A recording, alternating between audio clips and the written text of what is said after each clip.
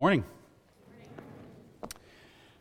So this morning we begin a 10-week series of sermons on vision. Now, as most of you know, ECC has been on what is called the Vitality Pathway for almost 2.5 years. We began in March of 2017. And for those that don't know or can't remember, Vitality Pathway is a name that our denomination gives to a network of resources and relationships and processes to help local congregations become more healthy and missional. And when we say healthy, what we mean is we are pursuing Christ, intimacy with Christ, worship, following Christ. And when we say missional, we mean that we are pursuing Christ's priorities in the world. And by way of a brief summary, through the Vitality Pathway, we have, as a church, been invited to take part in 3 church-wide workshops. We have launched teams around 5 basic objectives from that workshop and, in fact, accomplished all 5 of those objectives. We have taken part in a service of consecration in February of 2018, and we have taken part in a church-wide pulse survey in the spring of that year. And out of that, we launched the ministry planning team. The ministry planning team is led by Ron Smith, and we've been meeting for just under a year. We've tried to keep you updated through an e-letter article and time in the pulpit as well as in congregational meetings.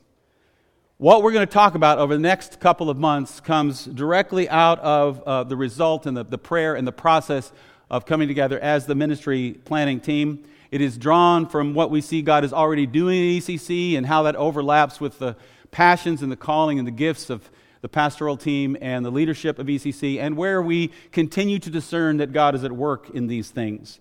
Through the Vitality Pathway, and we took the Pulse survey that I mentioned, ECC was identified as a stable church, and I know that sounds like a good thing, but in this context it's not. A stable church is a church that's comfortable, that has most of its needs met, and maybe doesn't take the risks that it ought to take. So we are a stable church, and for a stable church to be able to move toward the healthy missional option down here on the bottom left, what is needed is an incremental change in programming, but a monumental change of heart.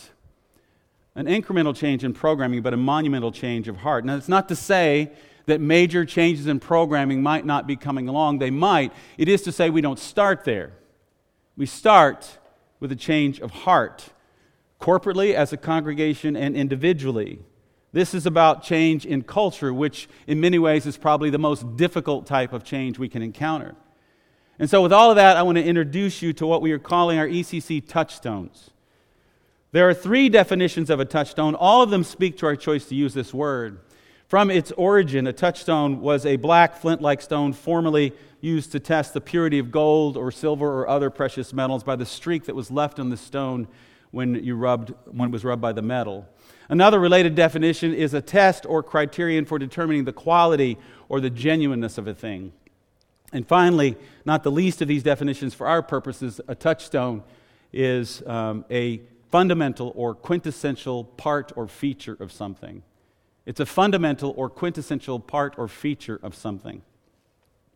The 3 touchstones by which we want to measure our mission and vision here at ECC are welcome, transformation, and presence. Welcome, transformation, and presence. And so by welcome, we mean that we are a place of hospitality, grace, and community for all people. By transformation, we mean that we provide resources and relationships for the journey from curiosity about Christ to Christiformity. And by presence, we mean that we are sent into the world as agents of change and redemption. We begin with presence and work our way backward to welcome. Starting with presence gives us a picture of where we are headed, a vision of the mission on which God has sent us. With each of these touchstones, our intent is to look at them biblically from the Old Testament, what we can find there, from the Gospels and the life and teaching of Jesus, and in the later developments, the letters and so forth, in the New Testament as well. We'll spend about 3 weeks on each of these touchstones. We'll break it up a bit with the Unity Sunday come up in a few weeks, and we'll do something a little different there, but it will be related. Presence. We are sent into the world as agents of change and redemption. We are sent to be present in the world by a God who sends and a God who is present in the world already. It is God's nature to be present in the world. It was a part of His plan from the start. In the beginning, God created the heavens and the earth. Now the earth was formless and empty. Darkness was over the surface of the deep, and the Spirit of God was hovering over the waters. The waters are present right off the bat. Before God ever starts to speak in the 6 days of creation, there is at least a suggestion here that this account of creation begins not with creation out of nothing, but with creation from chaos, with bringing order to something that is disordered. The waters were there. The earth was there. It was formless. It was empty. It was dark. That is not to say that God didn't create all that there is, or that God didn't create something out of nothing. He did. But we find that stated elsewhere in our Bibles, not here. According to scholar John Walton of Wheaton College, God is setting creation up as the temple in which He will dwell. God is setting up, ordering creation as the temple in which He will dwell. The picture of God resting on the seventh day in ancient Near Eastern cultures was exactly what divine rest looked like. Temples were dedicated in 7 days. God does not grow tired as if He needs a nap. I do every Sunday afternoon. God does not. God does not slumber or sleep.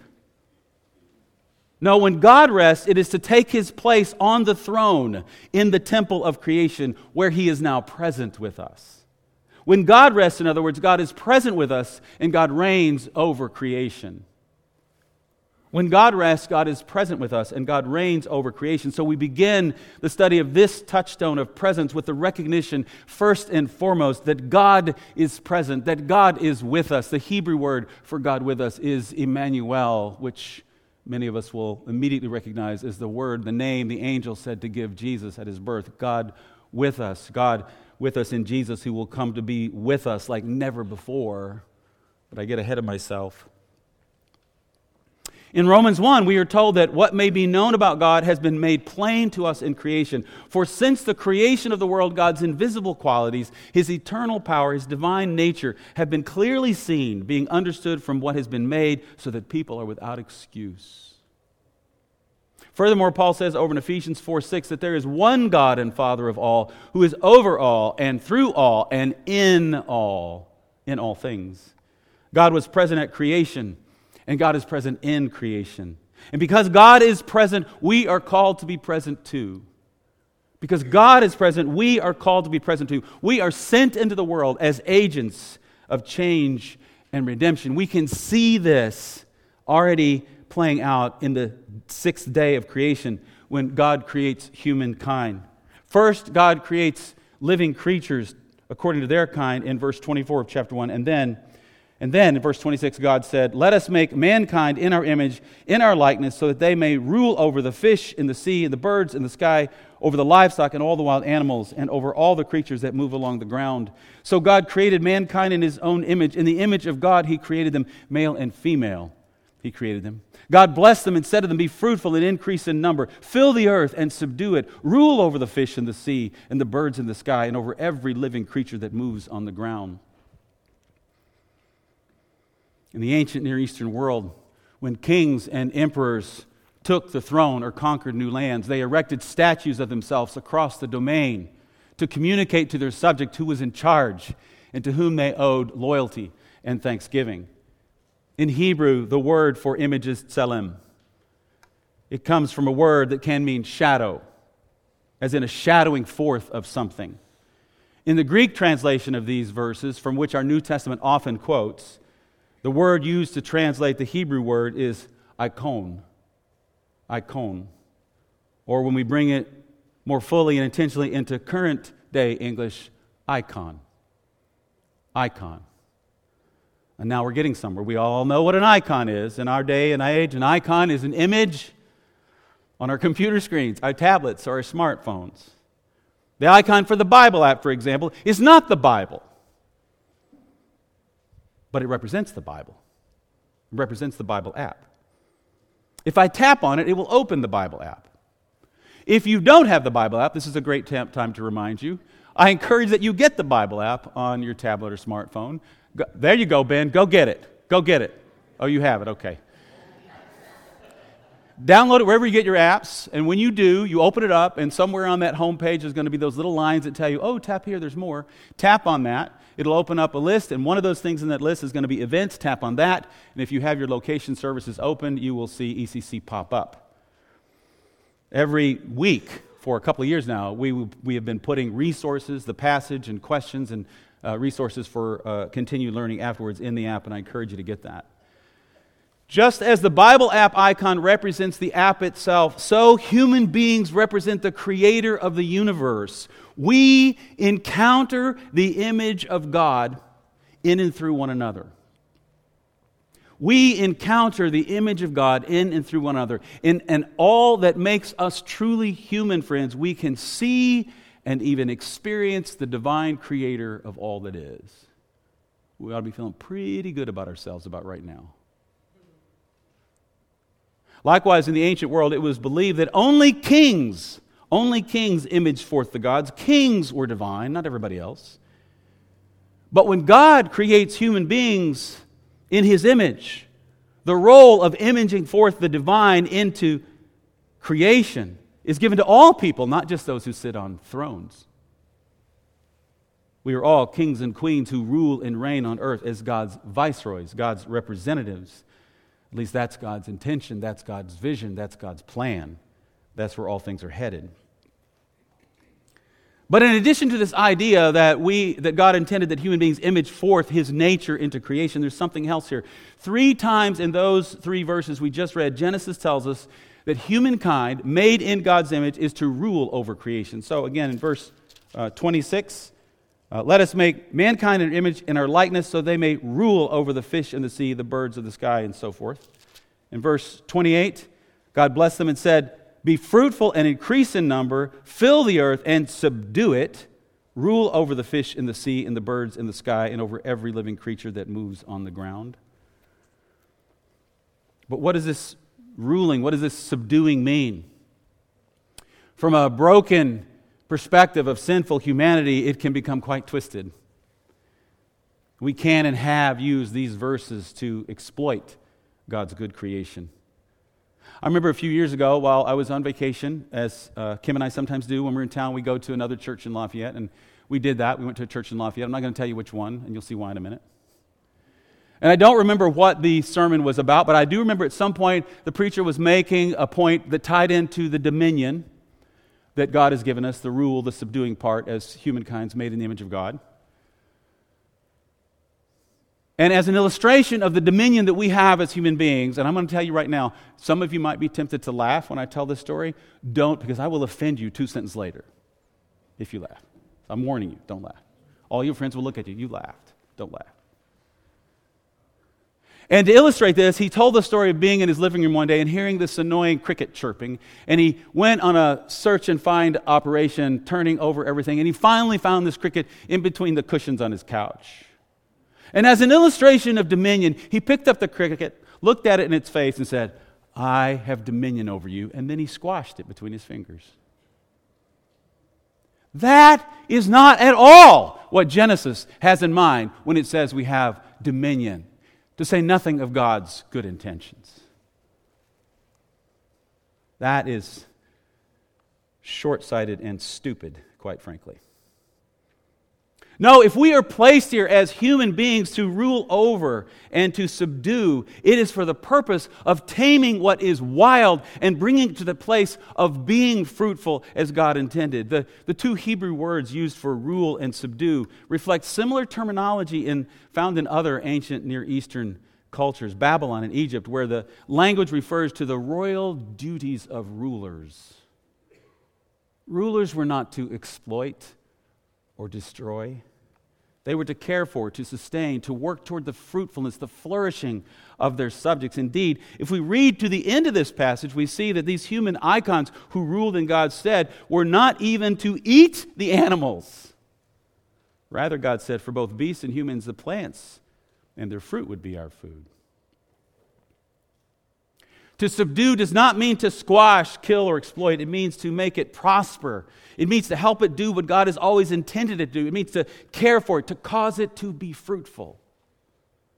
A few weeks ago when I was just beginning to pray about this series this fall, I went down to the prayer room at the end of the hall here and just was praying, and I turned to Genesis 1 to read it in one of the Bibles that's down in that room, and I stumbled across some introductory remarks that the publisher had put in. They said there that God created, quote, humankind to share the task of bringing God's wise and beneficial rule to the rest of the world. Male and female together are significant, decision-making, world-shaping beings. This is our vocation, our purpose as defined in the biblical story. Now, I don't like it when preachers do to me what I'm about to do to you, but I'm going to do it anyway. I'm going to ask you to repeat those words after me. I'm going to say them first, and then I want you to repeat them. And when you repeat them, I want you to say them with some attitude, with some energy, and like you really believe it's true. This is the most amazing thing you've ever heard. Let me say it first. You follow. We are significant, decision-making, world-shaping beings. Go. We are significant, decision-making, world-shaping beings. That wasn't so bad, was it? That's good news, but it also ought to terrify us. That's a daunting, potentially dangerous responsibility that we have, to be significant, decision-making, world-shaping beings. This is our vocation. This is our purpose as defined in the biblical story. From the very beginning, God intended to make His presence known through us, His image bearers. In Genesis 3, we read that God sometimes apparently longed to walk with the humans, to fellowship with them in the cool of the day. We also read there that the first man and woman disobeyed God. They took matters into their own hands and ate from the tree of the knowledge of good and evil. And after that, their sin damaged that relationship. It continues to do damage in the book of Genesis and in the world today. Sin spreads, as do the consequences and brokenness that result from sin. For we all, every single one of us, we all, right down to the present day, we all disobey God. We all fail to trust God. We all try and take matters into our own hands. And when we do, we rebel against God's intentions and God's plan. God is present with creation, and God has created humankind to represent God's ways and God's rule over all of creation. This was our calling from the very beginning. And then once we come to know Christ, the image that was tainted and scarred and diminished within us is renewed, or begins the process of being renewed. The image of God in Christ is reformed within us. We are predestined, Paul says in Romans 8. We are predestined to be conformed to the image of God's Son. We'll talk about that more in depth when we get to our second touchstone, transformation. And then if we skip ahead a few chapters in Genesis, we discover that sin has continued to spread and do damage to humankind's relationship with God, with one another, and with creation. By chapter 11, human beings resist God's original mandate that we go into all the earth and multiply, increase in number, and reign in God's stead. Listen to how Genesis 11 begins. Now, the whole world had one language and a common speech. As people moved eastward, they found a plain in Shinar and settled there. They said to each other, "Come, let's make bricks and bake them thoroughly." They used brick instead of stone and tar for mortar. Then they said, "Come, let us build ourselves a city with a tower that reaches to the heavens, so that we may make a name for ourselves. Otherwise, we will be scattered over the face of the whole earth." They resisted the movement throughout the whole earth that God had mandated for them in Genesis chapter 1. So what does God do? Verse 8. So the Lord scattered them from there over all the earth, and they stopped building the city. That is why it is called Babel, because there the Lord confused the language of the whole world. From there the Lord scattered them over the face of the whole earth. What God began in Genesis 1 and human beings resisted in Genesis 11, God relaunches. If we skip down to chapter 12 of Genesis, we see that God has not given up on us. God has a plan. The Lord had said to Abram, "Go from your country, your people, and your father's household to the land I will show you. I will make you into a great nation, and I will bless you. I will make your name great, and you will be a blessing. I will bless those who bless you, and whoever curses you I will curse. And all peoples on earth will be blessed through you." The God who created and set the universe in order, and then came to dwell with us in His good creation. The God who created humankind as His viceroys, His agents of His reign on earth, now sends Abram, or Abraham, and promises to bless all peoples of the earth through his descendants.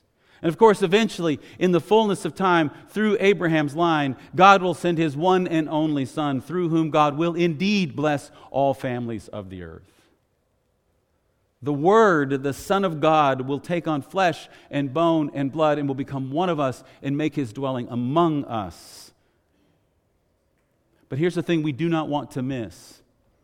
Even with all of our mistakes and our sins and our outright rebellion, even with our missteps and misrepresentations of God's character, even with our failed and false attempts at religion, through it all, through history, God is still with us, and we are still a part of God's plan. He just won't let us go. God is still with us, and we are still a part of God's plan. You need to know that for yourself, perhaps. God is still with you, and you are still a part of God's plan. For Jesus, God's one and only Son, Jesus calls us to Himself, teaches us how to live, how to treat one another, gives His life for us, raises again on the third day, and sends His Holy Spirit so that you and I can bear witness to God's universal reign in Christ. So that you and I can be present to those around us and to God's creation, both being and bringing the good news of Jesus Christ to the world. We are both to bring and be the good news of Jesus to the world. And so, on the back of the insert in your bulletin, you see that our mission statement has not changed. To know God, follow Jesus, and pursue God's purposes in the world. And then we give you some definitions of what that means. And then we have 6 community practices to help us accomplish that mission. We used to have 5. Now we have 6. The one we've added is witnessing. Witnessing, which we define as growing in our ability to share our faith in word and deed. Growing in our ability to share our faith in word and deed.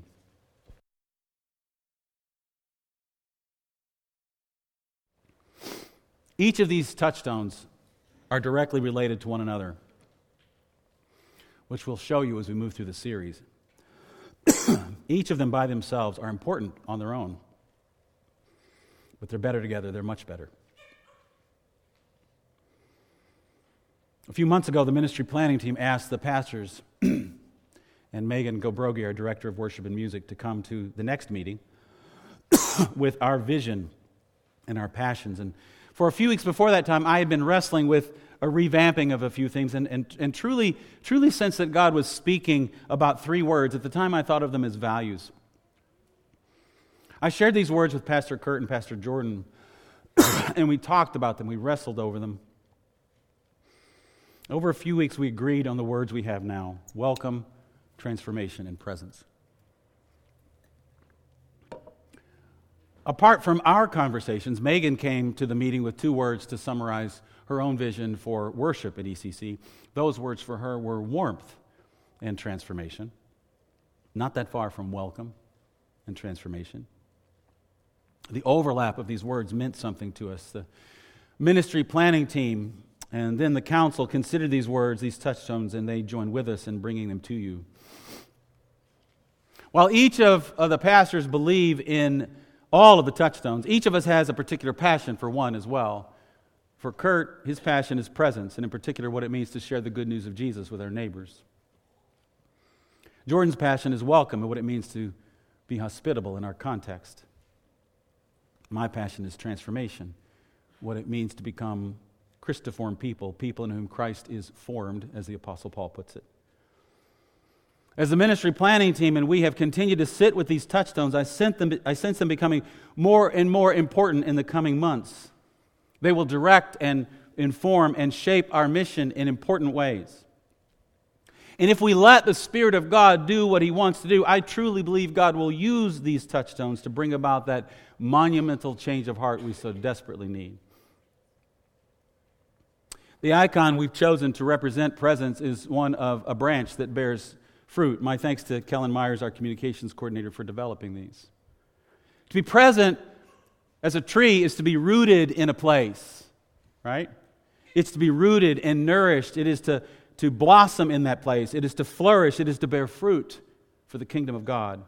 It points us toward Jesus' teaching that He is the vine and we are the branches, and that if we abide, remain, and stay connected to Jesus, In and through us we shall bear much fruit that will last. To be present in our homes, in our neighborhoods, in our places of work, and in the ministries through which ECC serves and reaches out to our community is to bear fruit for the kingdom of God. It is to bear the fruit of people coming to faith in Christ, and it is to bear the fruit of works of compassion, mercy, and justice. I titled this sermon after the song we sang earlier, So Will I. The very first time I heard and sang that song was a couple of years ago. Kim and I were away in Wichita, Friends University, at the Apprentice Gathering. When the student band leading worship started playing this song, I was captured immediately by the first few lines. God of creation, there at the start, before the beginning of time, with no point of reference, you spoke to the dark and fleshed out the wonder of light. And then the first chorus just blew me away. And as you speak, 100 billion galaxies are born. I Googled it. According to Hubble, there are at least 100 billion galaxies in the known universe. In the vapor of your breath, the planets form. If the stars were made to worship, so will I. I was captured by this song because over the past 4 years, the cosmos, the nature and beauty and wonder of the universe simply mesmerizes me. I can't even step outside at night, or even before I go to bed at night, I said, I'm going to go back and look at the stars for a minute. The first time I saw Jupiter and 4 of her moons through a telescope, I kid you not, it took my breath away. Nothing speaks to me of the wonder, the beauty, the power, the majesty of God's presence quite so tangibly as the size of our ever-expanding universe. For in it and in all of creation, God's invisible qualities, His divine nature and eternal power are clearly seen, Paul told us in Romans 1. God is present in His creation, and if God has chosen to be present, so will I. What does that look like? If the stars were made to worship, so will I. If creation sings your praises, so will I. If creation still obeys you, so will I. And then towards the end of the song, referring to the number of human beings on the planet, I can see your heart 8 billion different ways, every precious one a child you died to save. If you gave your life to love them, so will I. To that we might add, if human beings were made to mirror forth your reign in creation, so will I. If Abram obeyed you when you sent him to a land he did not know, so will I. If those first disciples went into all the world to make disciples of all nations, so will I. If presence is one of our touchstones here at ECC, if it is indeed a fundamental or quintessential part or feature of who God wants us to be, what is to be our response? What next steps might God want you and I to take? There could be many, I suppose, but I want to start here. I had one in the early service, and then I was reminded of one that I really need to bring, so we have two. Simply put, can you take this insert with you? Don't recycle it. Don't put it wherever you put it when you want to forget it. Take it with you. Keep it with you. Reflect on it in the coming weeks. Pray through these things. Pray about presence. Ask God to show you what presence means in your life, where God has sent you, where God has placed you, where God calls you to bear fruit in the world. For if you've come to know God, if you desire to learn to follow Jesus and pursue God's purposes in the world, God wants to do amazing, fruitful, powerful, beautiful things in and through you and into the world. And you heard about the other one earlier this morning, the third one on the card of next steps, Community Service Day. On September 21st from 9:30 to 11:30 a.m., we're going to come together with our friends in the Miller neighborhood and clean up the neighborhood. That's a way to be present. Maybe you could start there. That is a low-risk, high-grace way to serve and be present. So friends, by the grace of God, may we all be agents of change and redemption wherever God sends us. May we all find the grace to be rooted where we are, nourished and whole where we are, and to bear the fruit of the kingdom of God wherever we are, in response to the goodness and grace of God and in obedience to our calling to be present because God is present. Would you pray with me?